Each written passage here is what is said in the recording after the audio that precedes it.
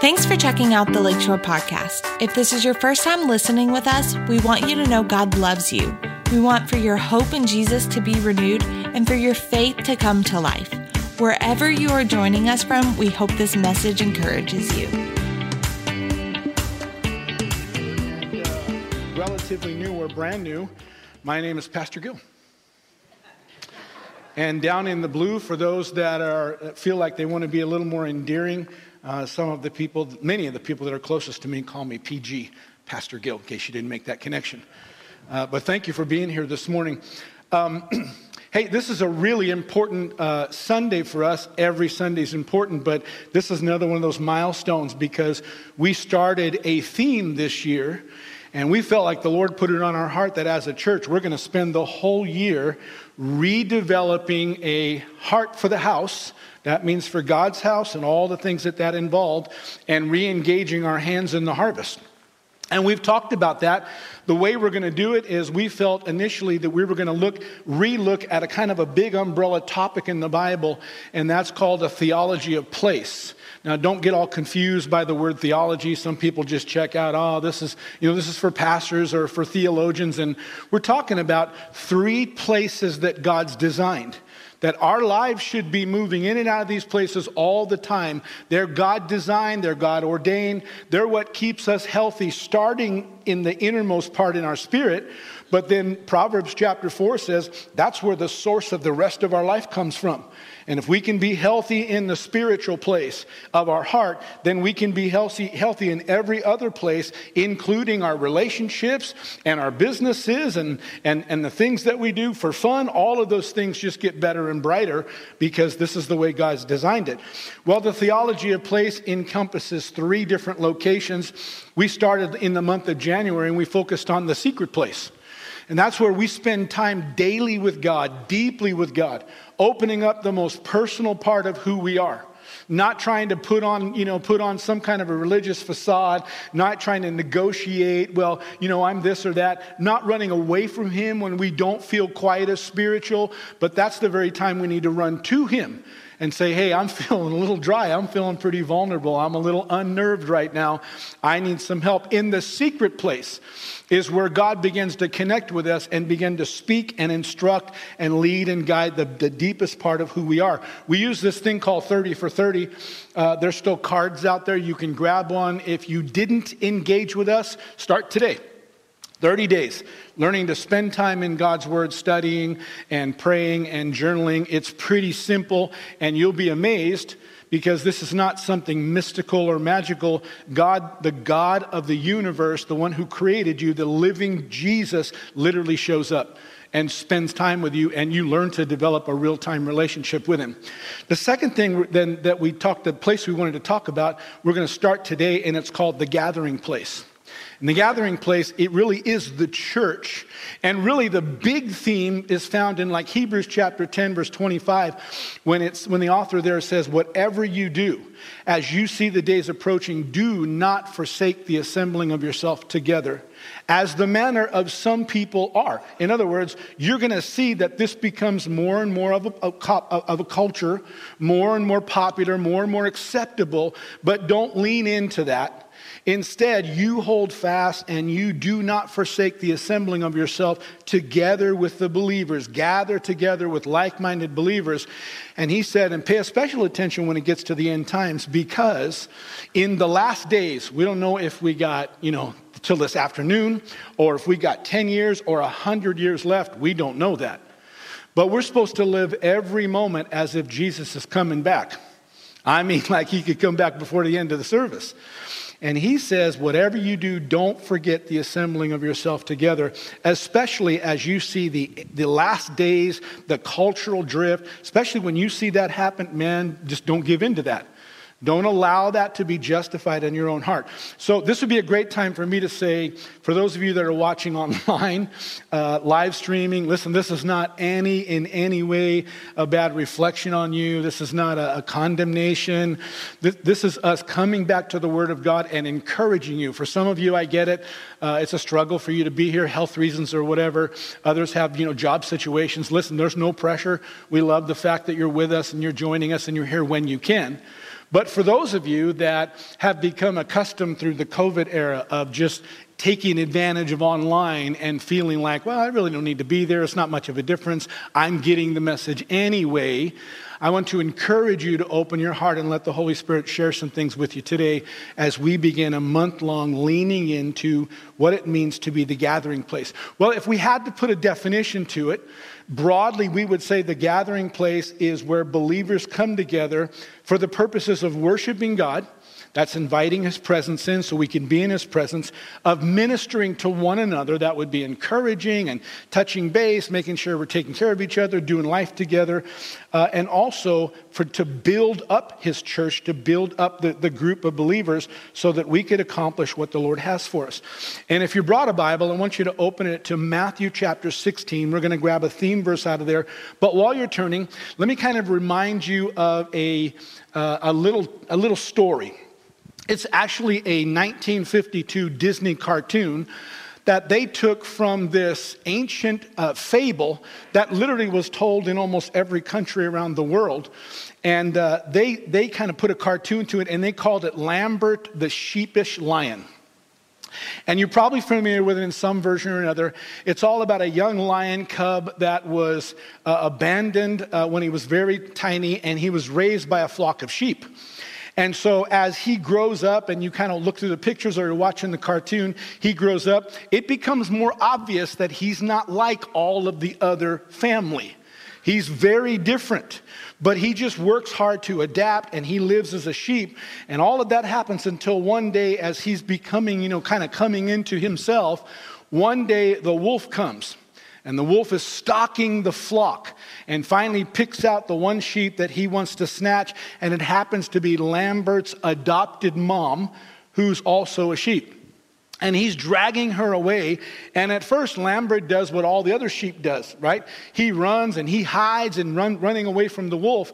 But as he's listening to the cries of his mom being dragged away by the wolf, something inside of Lambert snaps.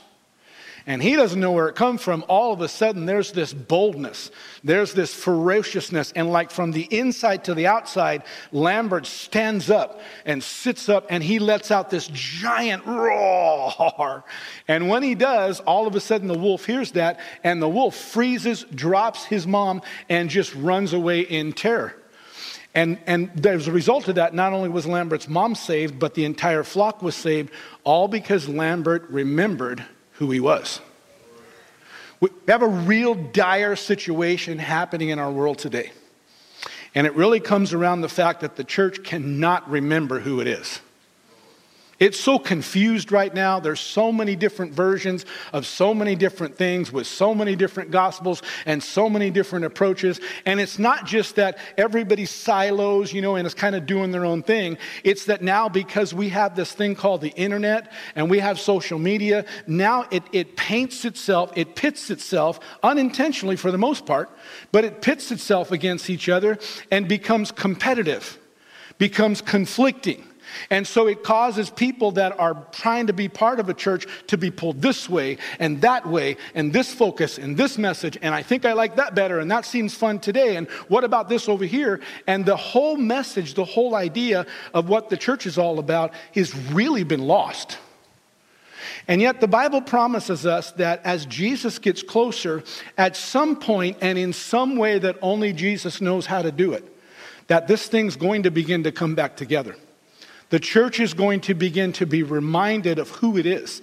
The church is going to stand up, is going to sit up once again and take its rightful place. And as it does, people's lives are going to be changed, starting with the people in the church and then leading to the people outside of the church. But for today, I'm telling you, the battle rages. Now, we live in a country where we've never really faced war, at least not on our shores. We've been tangled up overseas, and some of you have been affected by that, by people that you love being in the military. Maybe you were in the military. But as a country, we've lived in peace all of our life. And so when we say the church is at war, we don't know what that means. We're not living in third world countries where they're literally dying for their faith, where they have to be super discreet, maybe even secretive about the worship of God. We have this incredible freedom to worship the Lord until this thing called cancel culture happened. And then all of a sudden we got really super quiet. And like Lambert, we kind of stepped back and we did what everybody else, we ran to our corners of safety. But I'm telling you, the Holy Spirit's moving and something's beginning to snap inside of the church. And there's a reminder, a remembrance, a realization of who God's called us to be and how he's called us to run. And that's where we're going to start today. We're going to talk about the fact that the church is a who, not a what. And let me tell you what the goal is. The goal is for us to begin today. We won't do it all in one session, but to begin from the inside to the outside to rediscover who God's called us to be as members, as participants of this thing that he's called the church. And here's what I want to do first. I want to focus on what the Bible says about the church and let us go back to the Word of God and kind of get a fresh look, maybe a first look for some of you.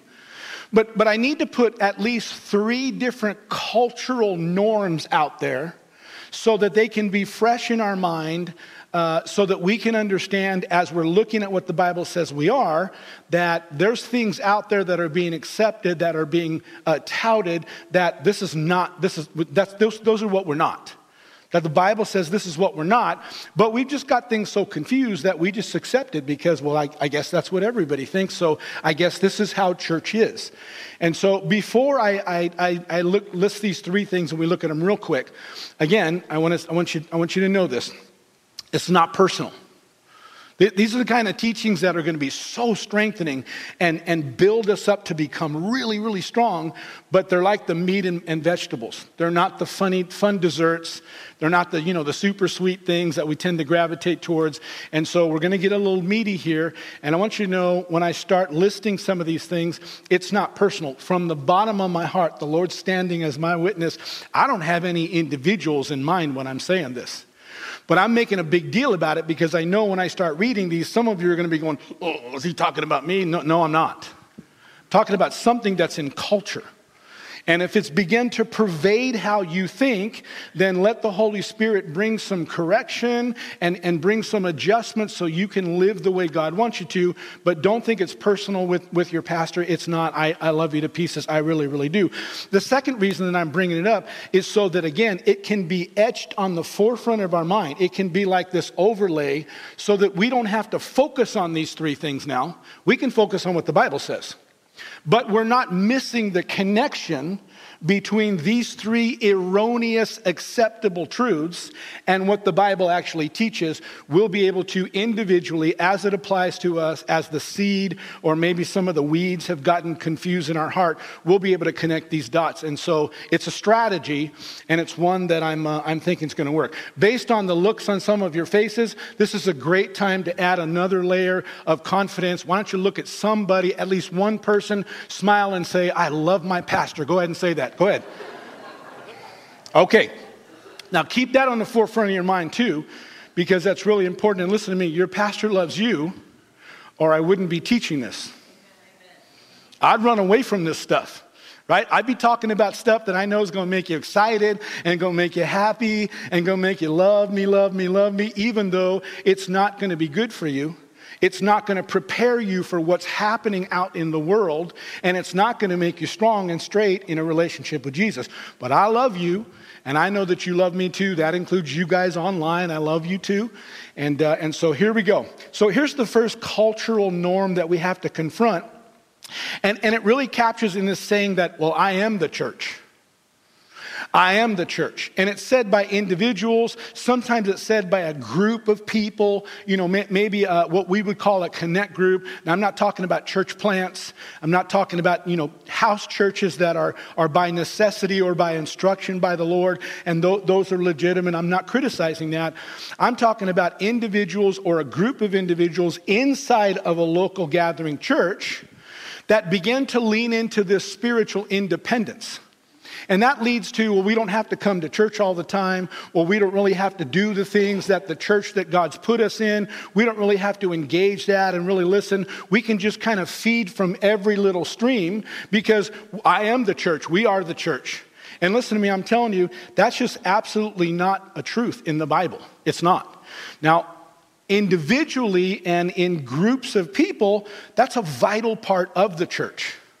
A vital part of the church. But we have to be really careful because part of this customization that we see happening in our society has pervaded the church. That's why we have so many people that would just rather be in their own comfort zone, in their PJs, on their couch, watching something online because after all, it's just me and Jesus, I'm the church. That is not Bible teaching. It's absolutely not correct, and we're going to look at that today. Part of the reason that can't be true is because the Bible emphasizes, even though we're not a building, that doesn't mean that the church doesn't have structure. The church has God-ordained structure that is set up for our benefit collectively, for your benefit as church members. And the Bible talks about the fivefold ministry and the leadership, the elders, and those that are designated to help lead people as being gifts from the Lord to the church to help edify and grow.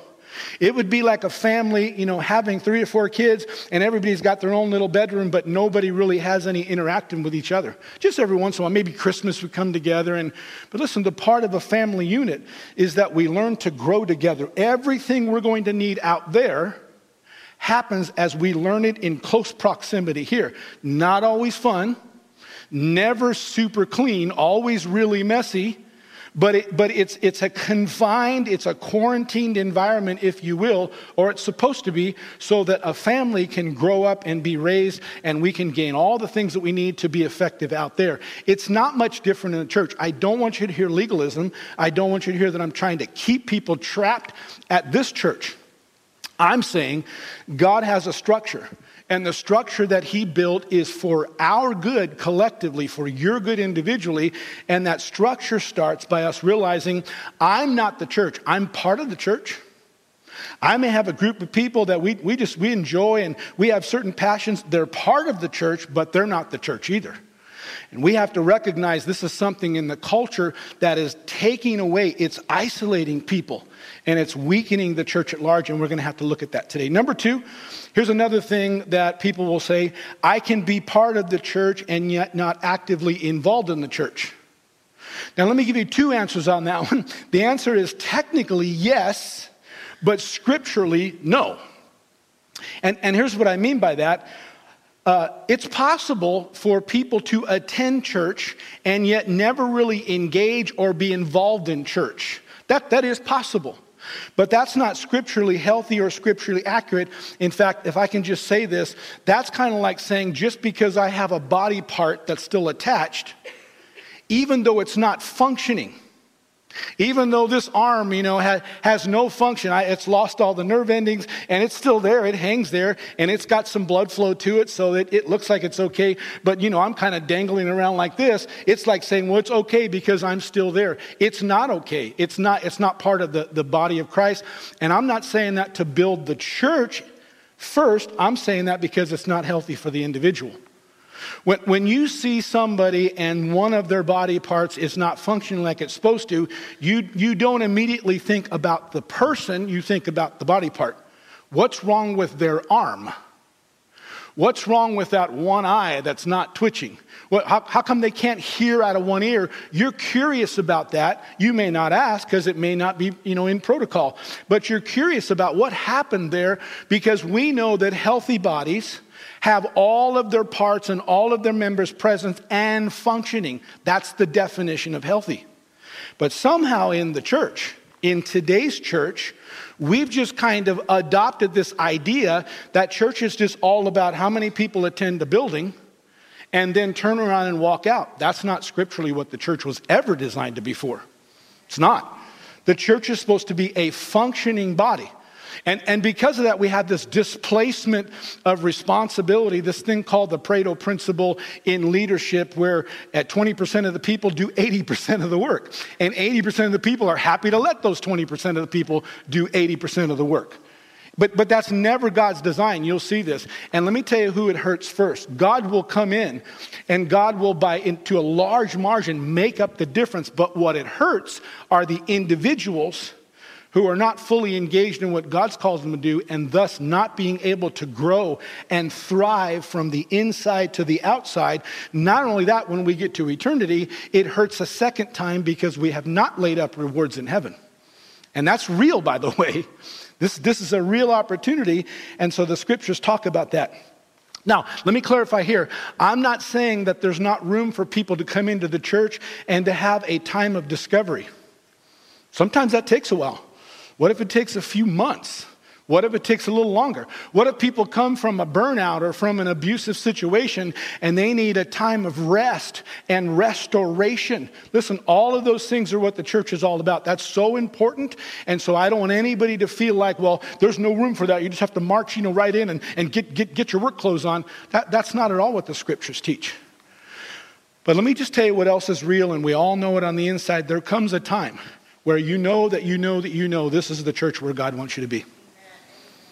And you also know that you are recovered and restored and rested enough, and you'll begin to hear the Holy Spirit say, time to get involved. Time to get to work. And the reason is because not that God needs a labor force. Listen, God can do this whole thing by himself.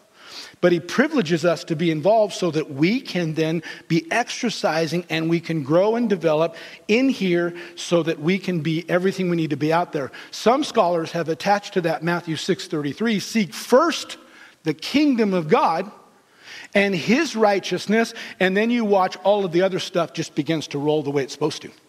But we flip that to the point that we don't have time for the kingdom of God and his righteousness because we're so busy trying to do good things out there. No condemnation, just something we have to look at and confront because it's pervasive, it's accepted.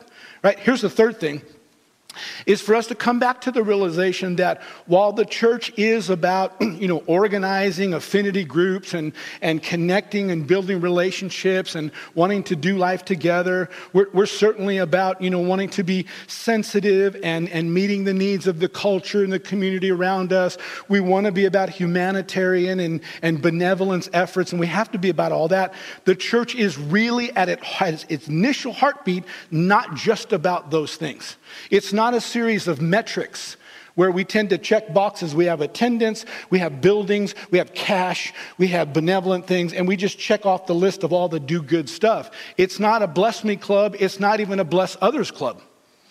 The church is a place where believers, by the way, who have spent time, who are learning to spend time in the secret place, come together for the purpose of worshiping God, inviting his living presence here, and then taking that living presence and ministering to other people, ministering to one another so that the church can be built up and mature. And this is really, really important because if we can learn to understand that secret place, building from the inside, bringing that to the gathering place and engaging and letting the whole body begin to do what it's supposed to do, then listen to me, nothing can stop you as an individual or us as a group of believers from being effective in the public place. You can't hold it in. You don't need to hold it in because you're not having to fabricate it. You're not having to somehow artificially, remind yourself and pump yourself up and talk yourself into, well, I really should say something, but I don't know if I really, it just flows. You're a light bulb. You just shine, right? You're salt. You can't help it. You get spilled and you season. Everybody knows who put salt on my food. You just can't help it. But this happens as we learn these in three individual places, secret place, and we begin to come back. What did God mean for the gathering place? And then finally, we can take it out to the public place. If we try to artificially manufacture any of those, it doesn't work. It becomes religious. It becomes routine.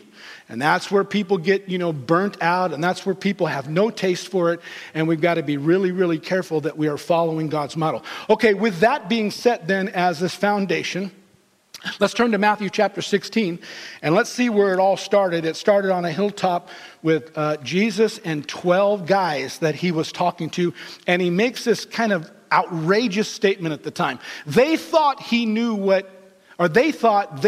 he meant, but they didn't, at least not completely. And so we're going to begin to explore from there. Matthew chapter 16, we're starting in verse 13. When Jesus came into the region of Caesarea Philippi, he asked his disciples, saying, "Who do men say that I, the Son of Man, is?" We could say it this way. What's the buzz in the culture? What's the definition in the culture? What are other people saying? Kind of what's the scroll on social media? What are other people that you know? What's their impression? What's their definition?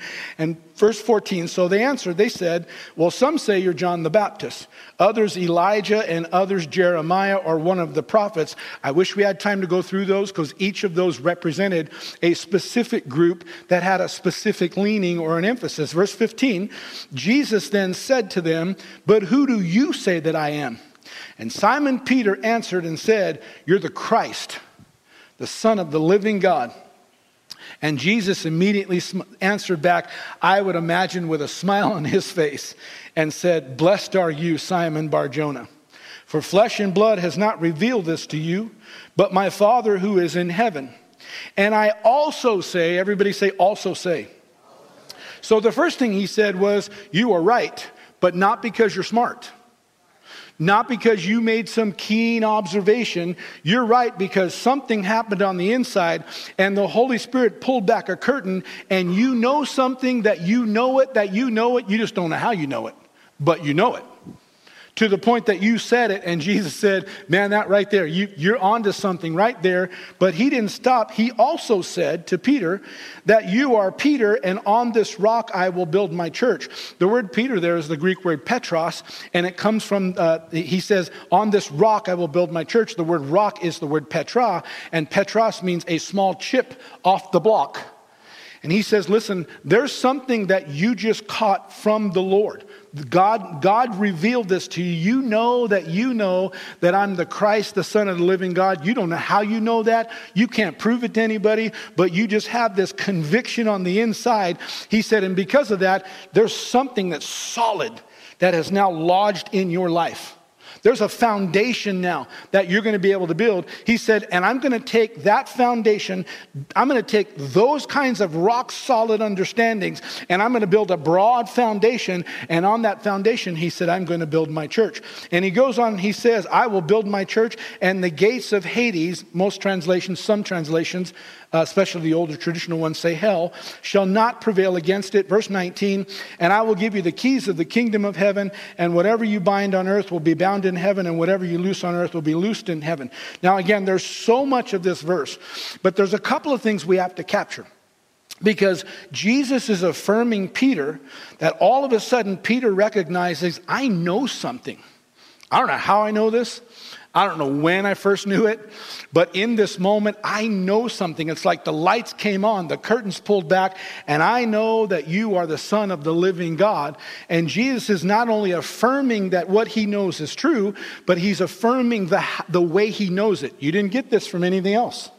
You got this because you spent time in the secret place, or you opened up the secret part of your heart, and the Holy Spirit has inspired that. And because of that, you've got a boulder in place that's going to begin to make your life rock solid now. And Jesus went on and said, because of that, he said, I want you to know that that's the foundation. That in revelations, in understanding, people being convicted of that thing, that's the first block of the foundation that I'm going to use, and I'm going to build an entire church. I'm going to build a bunch of people, and they're all going to rally around that particular truth. He said, I'm going to empower them, I'm going to work through them, and he called them his church. In fact, let's look at verse 18, the back half again, and let's just all read this together, okay? Now, don't be shy. This is from the Bible. Let's read this out loud, but let's read it loud, like we're proud of what Jesus first established, because we're part of this now. Everybody, let's read this together. Ready? I will build my church, and the gates of Hades shall not prevail against it. That was a fantastic warm-up. Now let's read it again, like we really believe this. Ready? I will build my church, and the gates of Hades shall not prevail against it. So a couple of things we want to notice here. First, Jesus said, I will build my church. Remember, he's standing on a mountain with 12 guys. And they're like, okay, like, what is that? Only one of them at this point has this rock solid understanding inside that Jesus is actually the Christ, or we would say the Messiah, the Son of the living God, the one that had been promised all throughout Jewish history. He doesn't even know how he knows that. He just knows it. So kind of with a puffed out chest, like, yeah, I know something, even though he knows that he doesn't know how he knows it, and he knows they know he doesn't know how he knows it because he's not the sharpest tool in the shed, right? But he does know something. And so he nails that, but Jesus goes on and says, yep, and that will solidify your life. And on that understanding, on that spiritual revelation, that solid understanding, he said, I'm going to build this thing called the church. And we read that, and what seems obvious to us is that he was rallying a group of people to himself. He's building a gathering of people that will follow him and that will believe in him. But that's not exactly what the disciples heard. They knew that it was part of that. But when we have this word church in Matthew 16 translated, it comes from the Greek word ekklesia.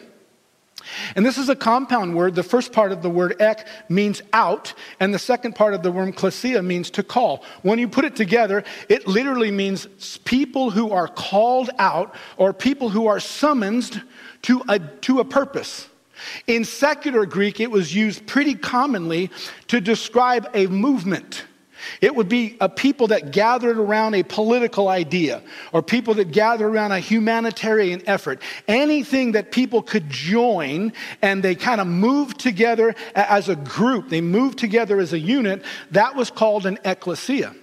And so when the disciples heard Jesus say, upon that understanding that I'm the Christ, the Son of the living God, I'm going to find a group of people that all understand the same thing, that all have the same connection, and I'm going to create a movement moving them towards me. They understood that. However, at that particular time, they were drawing from the Old Testament, and they thought what Jesus was creating, what he was announcing, was he was going to create a movement that would overthrow the Roman government.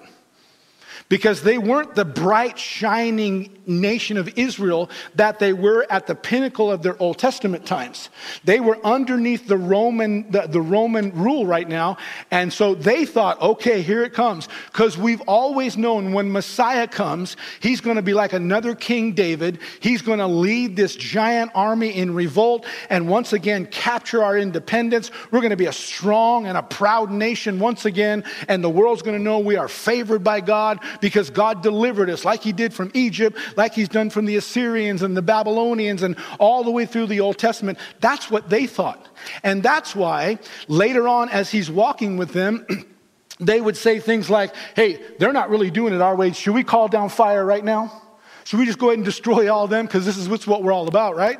That's why at some point when we're getting close to the betrayal, they're looking to gather up literal swords. That's why Peter pulls out his sword and cuts someone's ear off. That's why Peter says, no, you're not going to go to Jerusalem and die. In fact, if anybody's going to die, I'm going to die defending you, because they were ready to give their lives up for the cause.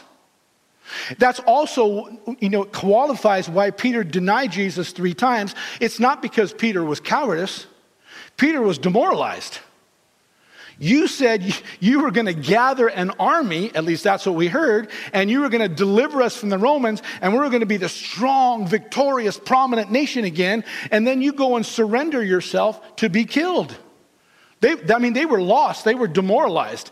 And so here Peter was, that he said, I'll fight for you. I'll die for you. And Jesus said, no, I'm going to paraphrase. Okay, I'm going to expand a little bit. Jesus said, you don't even realize what's happening. But the situation's going to change. And by the time we get there, before the rooster crows 3 times, you're going to deny me. And Peter's like, not going to happen. But it did. Not because Peter had no courage, it did because Peter didn't understand. He knew Jesus was the Christ, the Son of the living God, but he thought he was going to lead a physical army and literally deliver them in external circumstances, and they were once again, going to be these triumphant. That's why the disciples would argue, well, when that happens, who's going to be the highest in the court? Who's going to sit on the right hand? Who's going to be leading, the administrative cabinet? Who's going to be the generals? They're arguing all the time about stuff on the outside that was never going to happen because they didn't understand. Because they didn't know who the church was. They just knew it was a gathering. It really wasn't until 4 centuries later when a different Greek word, kurikakos, was emphasized. And we find it a few times in the New Testament, like in 1 Corinthians 11, when it talked about the Lord's Supper. And we did that this morning, communion. But the word Lord's there was such a possessive word, such a passionate and a precious word, that it literally meant this particular occasion, this particular partaking of elements literally is sacred and belongs to the Lord. That became more identified with the church. And the church became more known for the fact that they were Jesus' precious possession, that not only were they devoted followers of his, but they were passionately devoted to him personally and to the purpose that he had. And as that Greek word came into the Latin and then went through to the German language and finally came to English, it began translated the church, and translators literally went back and even replaced the word ecclesia, because it just made more sense now that we have a New Testament understanding. But it's important that we understand that, because we begin to see a couple of things. When Jesus said, I'm going to build my church, these 12 guys kind of knew. They knew it was rallied around him. They just didn't really know. So when Jesus turned around and said, and the gates of hell or the gates of Hades, they thought that's the enemy, that's the Roman Empire. That's anybody who tries to lower our status in the earth, because after all, we're God's chosen people. But what Jesus was trying to get across, and what he literally said to Pilate is, my kingdom's not in this world. I'm not building a kingdom here. I'm building a kingdom that will literally supersede this one, and eventually cause this one to fade away, and that kingdom will become prominent. And it took the disciples some time to even catch sight of that. But somewhere as the New Testament began to develop and the church began to evolve, we began to understand, okay, when he says the church, he's saying two things. Number one, he is talking about an ecclesia, people that are called to say, come out from the common culture. Don't keep living by the rhythms of everybody else and just say, Lord, bless me in these rhythms. He said, I'm calling you to come out here. I'm calling you to be separated. I'm calling you to devote yourself to a movement, to a kingdom movement. And that kingdom movement, by the way, has a purpose to it. In fact, Jesus identified that purpose again in verse 18 when he said, I'm not just building a church just to have a movement. It's not a bless me club. It's not kind of a social place where we can go and be refreshed and rejuvenated. It has those things in camaraderie and in fellowship and friendship. But he said, this is a place that is going to invade darkness, going to enforce the sovereign rule of God, and in doing so, going to rescue and restore people's lives, starting here, but carrying through all the way in eternity. In fact, listen to the Message translation. It says in verse 18, I will put together my church, a church so expansive with energy that not even the gates of hell will be able to keep it out. That hasn't changed. And according to the New Testament, when we accept Jesus as our Lord, we're automatically plunged into this thing called the church. And as we plunge into the thing called the church, not only do we become personally aware that we are passionately possessed by the Lord, that we literally belong to him, we're in his family, we're citizens of heaven, we're people that are redeemed, he calls us brethren, he gives his life, he intercedes for us. All of those things are true, but that assignment or that passionate possession comes with an assignment. You can't separate the two. The two are one and the same. We are engaged as part of this kingdom advancement that the Lord is desperate to happen around the earth, because people's eternity are literally hanging in the balance. Because the enemy is so deceptive and he's so slick that he's literally tearing people's lives, people's families, people's marriages, snatching their children out from the teachings and all that the parents developed in them, snatching them out. And the church is supposed to be the buffers. We're supposed to be the ones that stand and say, nope, not on our watch. Nope, not our kids. No, that's not going to happen. But the church has forgotten who they are. The church now just runs to an occasional here and there when they feel like they need a little pick-me-up, or they don't want to feel quite as guilty, and they're not understanding they are passionate possessions of the Lord, and they are automatically engaged in an assignment. Now that's kind of the big reconstruction, redefinition that we have to get. And from there, when you begin to understand that, you experience what Peter did. The Holy Spirit can come now and pull back the curtain, and as you begin to study the Bible, you see it come alive. Now it's personal. Now it's not what's happening in a group of believers on a Sunday morning. Now it's not what the preacher's doing, what the pastor's doing, what the evangelist's doing. This is what I'm part of. I actually have a part to play in this. And so from there, this won't take me very long, but I'm going to walk through 4 quick metaphors now. So important that we took the time to reestablish that, or we could walk through these metaphors and you would hear them with a Teflon. You would hear them not really understanding the context, the foundation that you were supposed to understand them in. You'd hear them from kind of the culture, and you'd be like, oh yeah, I understand that, I get that. But I want you to hear it with fresh ears this morning. Here's 4 different metaphors that we see throughout Scripture. Now there's more than 4, but here's at least 4 of them. The first one is the church is his body. The church is his body. I've already alluded to this earlier, but the scriptures use the metaphor or the picture of a physical body because, again, there's not very many things that picture the intricate weaving together and the collective dependence that a physical body has on every other part of the body. It's dependent on the internal organs to do what they're supposed to do. It's dependent on the circulatory system to get not just blood, but the blood that's oxygenated at just the right levels and carrying the different minerals and nutrients to the different parts. It's dependent on the head to be able to rightly discern and understand and think clear and get the right rest so it can send the right signals to the right places. And it's so intricately woven and complex that medical science has been studying it for hundreds, thousands of years and are still figuring stuff out. It's complex. But the Bible says that we're a physical body because even though we're not a building, we're complexly and intricately put together by the Lord himself, and we do have a structure. And the structure is very important for us to understand that we are part of this structure, and Jesus is the head, the living word. He's the brain, the command center, that he's the one that's giving instruction to the rest of the body. Now, in some scriptures, it's talking about the universal body, the church, worldwide, and it spans time. It's talking about from the book of Acts all the way till we all go to be with Jesus. But most of scripture is talking about local church.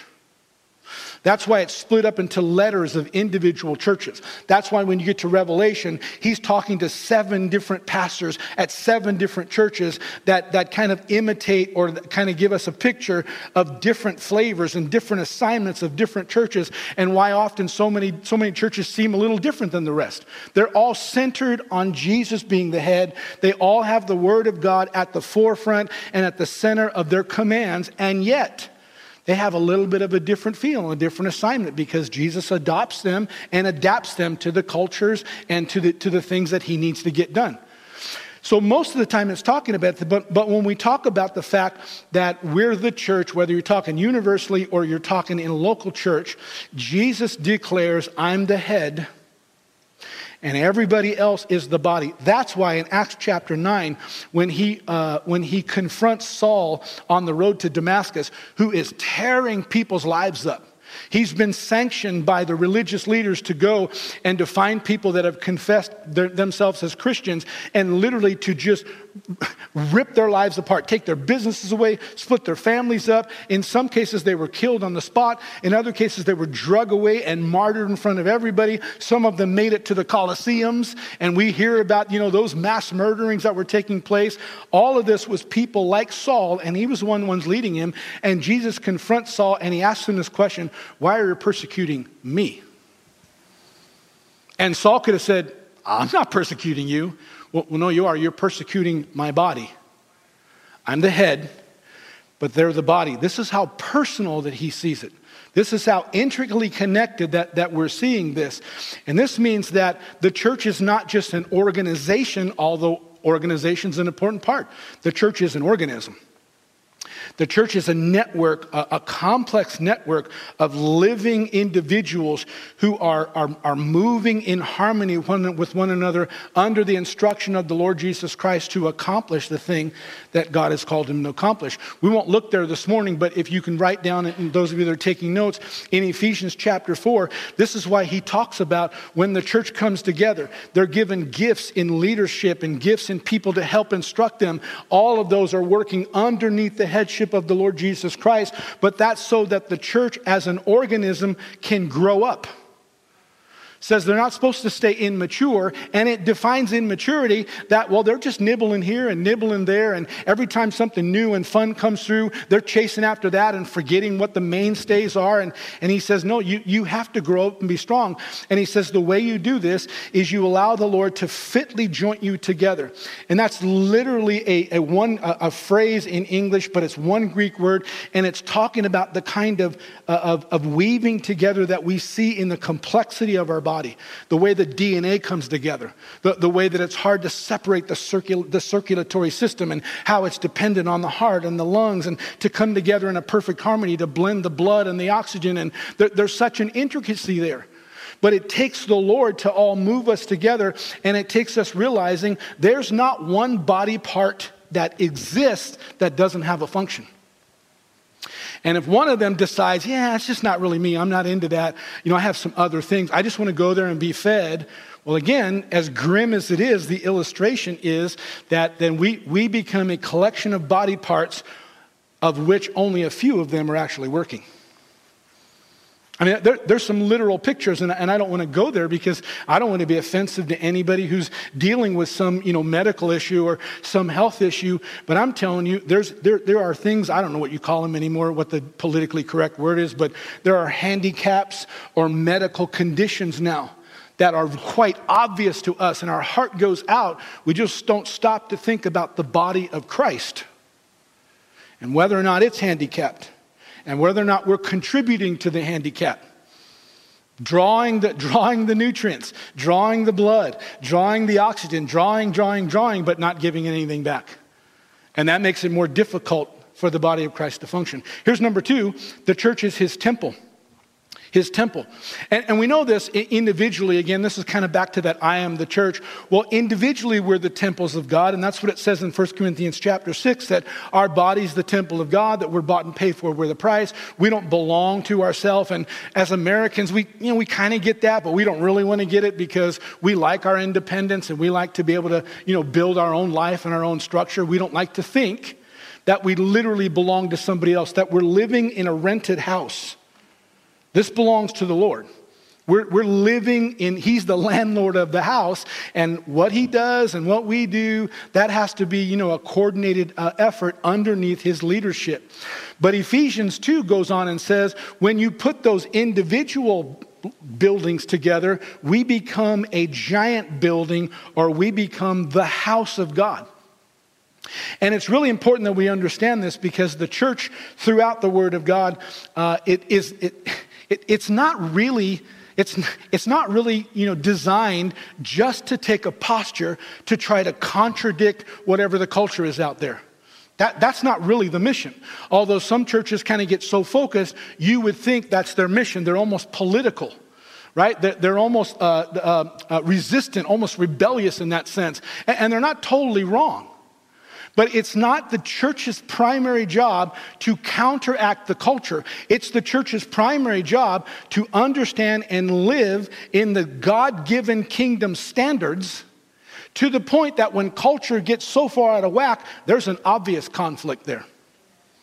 And with as much love and as much grace and as much wisdom and sensitivity as we can, we won't bow. We'll try to accept everybody. We'll try to demonstrate the grace and the mercy and the open arms of a loving Savior who wants to welcome anybody in and who will love generously and indiscriminately. But at the end of it, all of it, but we won't bow. Because we're a holy temple. We're a representative of a people that are not just dedicated to a cause, but we're dedicated to a person. And that person lives in us and is to be reflected through us. If we live the way God's supposed to, I'm not saying people will like it. In fact, people that are determined to walk away from the light will not like it.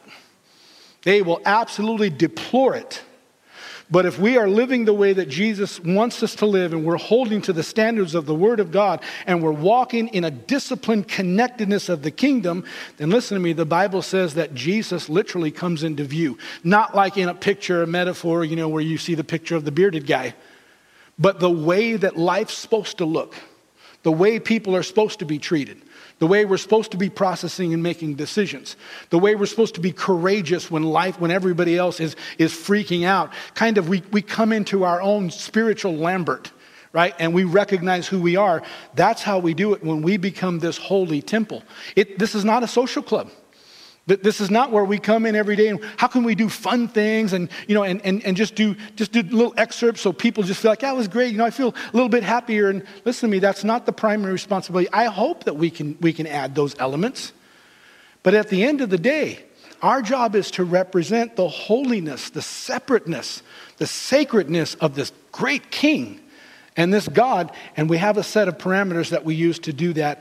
And you can see that again in Ephesians chapter 2. It talks about that we're a holy temple for the Lord. And we're fitly joined together by him, and we're functioning in accordance with what he said. And as we do that, people can see. Here's number 3. The church is his covenant people. Now, this highlights the fact that as God's people, that especially in the New Testament, because of the death and resurrection of Jesus, that we're now functioning under a new and a better covenant. We did a whole series on blood covenant, and just for practicality, we called it a contract. And this particular contract is better than the Old Testament because, first of all, it includes the person and the presence of the Holy Spirit that lives with each of us individually all the time. And he makes available the power of God and the wisdom of God. Not only that, we have at our access all of the rich promises of God that we should be tugging on. We should be building a case in our prayer time and saying, Lord, this is what you promised. This is what you said. This is what I can see the Holy Spirit is directing me towards. And we should be building a case so we could step out and we could legally take authority over all the things the enemy's trying to do and say, nope. Not in my family. Nope, not in my life. You don't get to do that. But because the church has forgotten who it is, it becomes challenging. Let me just kind of show you a fun little picture, okay? Because this will be something that's interesting. In the Old Testament, the whole nation of Israel started with 12 tribes, 12 brothers. And they began to form these tribes as they grew and had families and they grew. And those 12 tribes became the 12 tribes of Israel, which eventually turned into the nation of Israel. And we watch the nation of Israel rise and fall and rise and fall, always dependent on their remembrance of who they were and living out the calling that God has for them. When we get into the New Testament, it's not lost that Jesus chooses 12 guys. And those 12 guys are like the 12 brothers who started the 12 tribes, the old nation of Israel. These 12 guys now become the new first seeds of the new covenant. And they then begin to grow and they turn into this new spiritual nation that we call the church. Only the church is now spread much wider. It's around the globe, literally. People that are not just called to come and say, yeah, I believe Jesus is Lord, but are committed to him personally and passionately in the face of persecution, in the face of uncomfortability, of consequences. They will continue to march forward and declare and preach that Jesus is the Lord, invade darkness and say, we're not going to allow the enemy to rule the day, but we're going to step in and say, no, we love you guys, but Jesus said, but the Bible said, and we're going to watch God redeem our families and redeem our situations and circumstances just like he promised he would, because that's what the nation of Israel was for, and that's what the church is for, to be a witness to the whole world. Here's what it looks like when people commit themselves to God. Here's what it looks like when people aren't just coming to church because it's Sunday, but they're coming to church because they believe that Jesus is a living Savior, and they're committed not just to him personally, but to the cause that he's been working on for over 2,000 years. And we become this contracted, this covenant people where God guarantees us in his blood, if you do what I'm asking you to do, I will do what I promised I would do for you. And this is where we're at. Here's number 4, and I give you the last one here. Number 4 is we become his instrument. And this literally is playing back into Matthew chapter 16, verse 18, when it says that I'm going to build a church and the gates of Hades or hell will not prevail against it.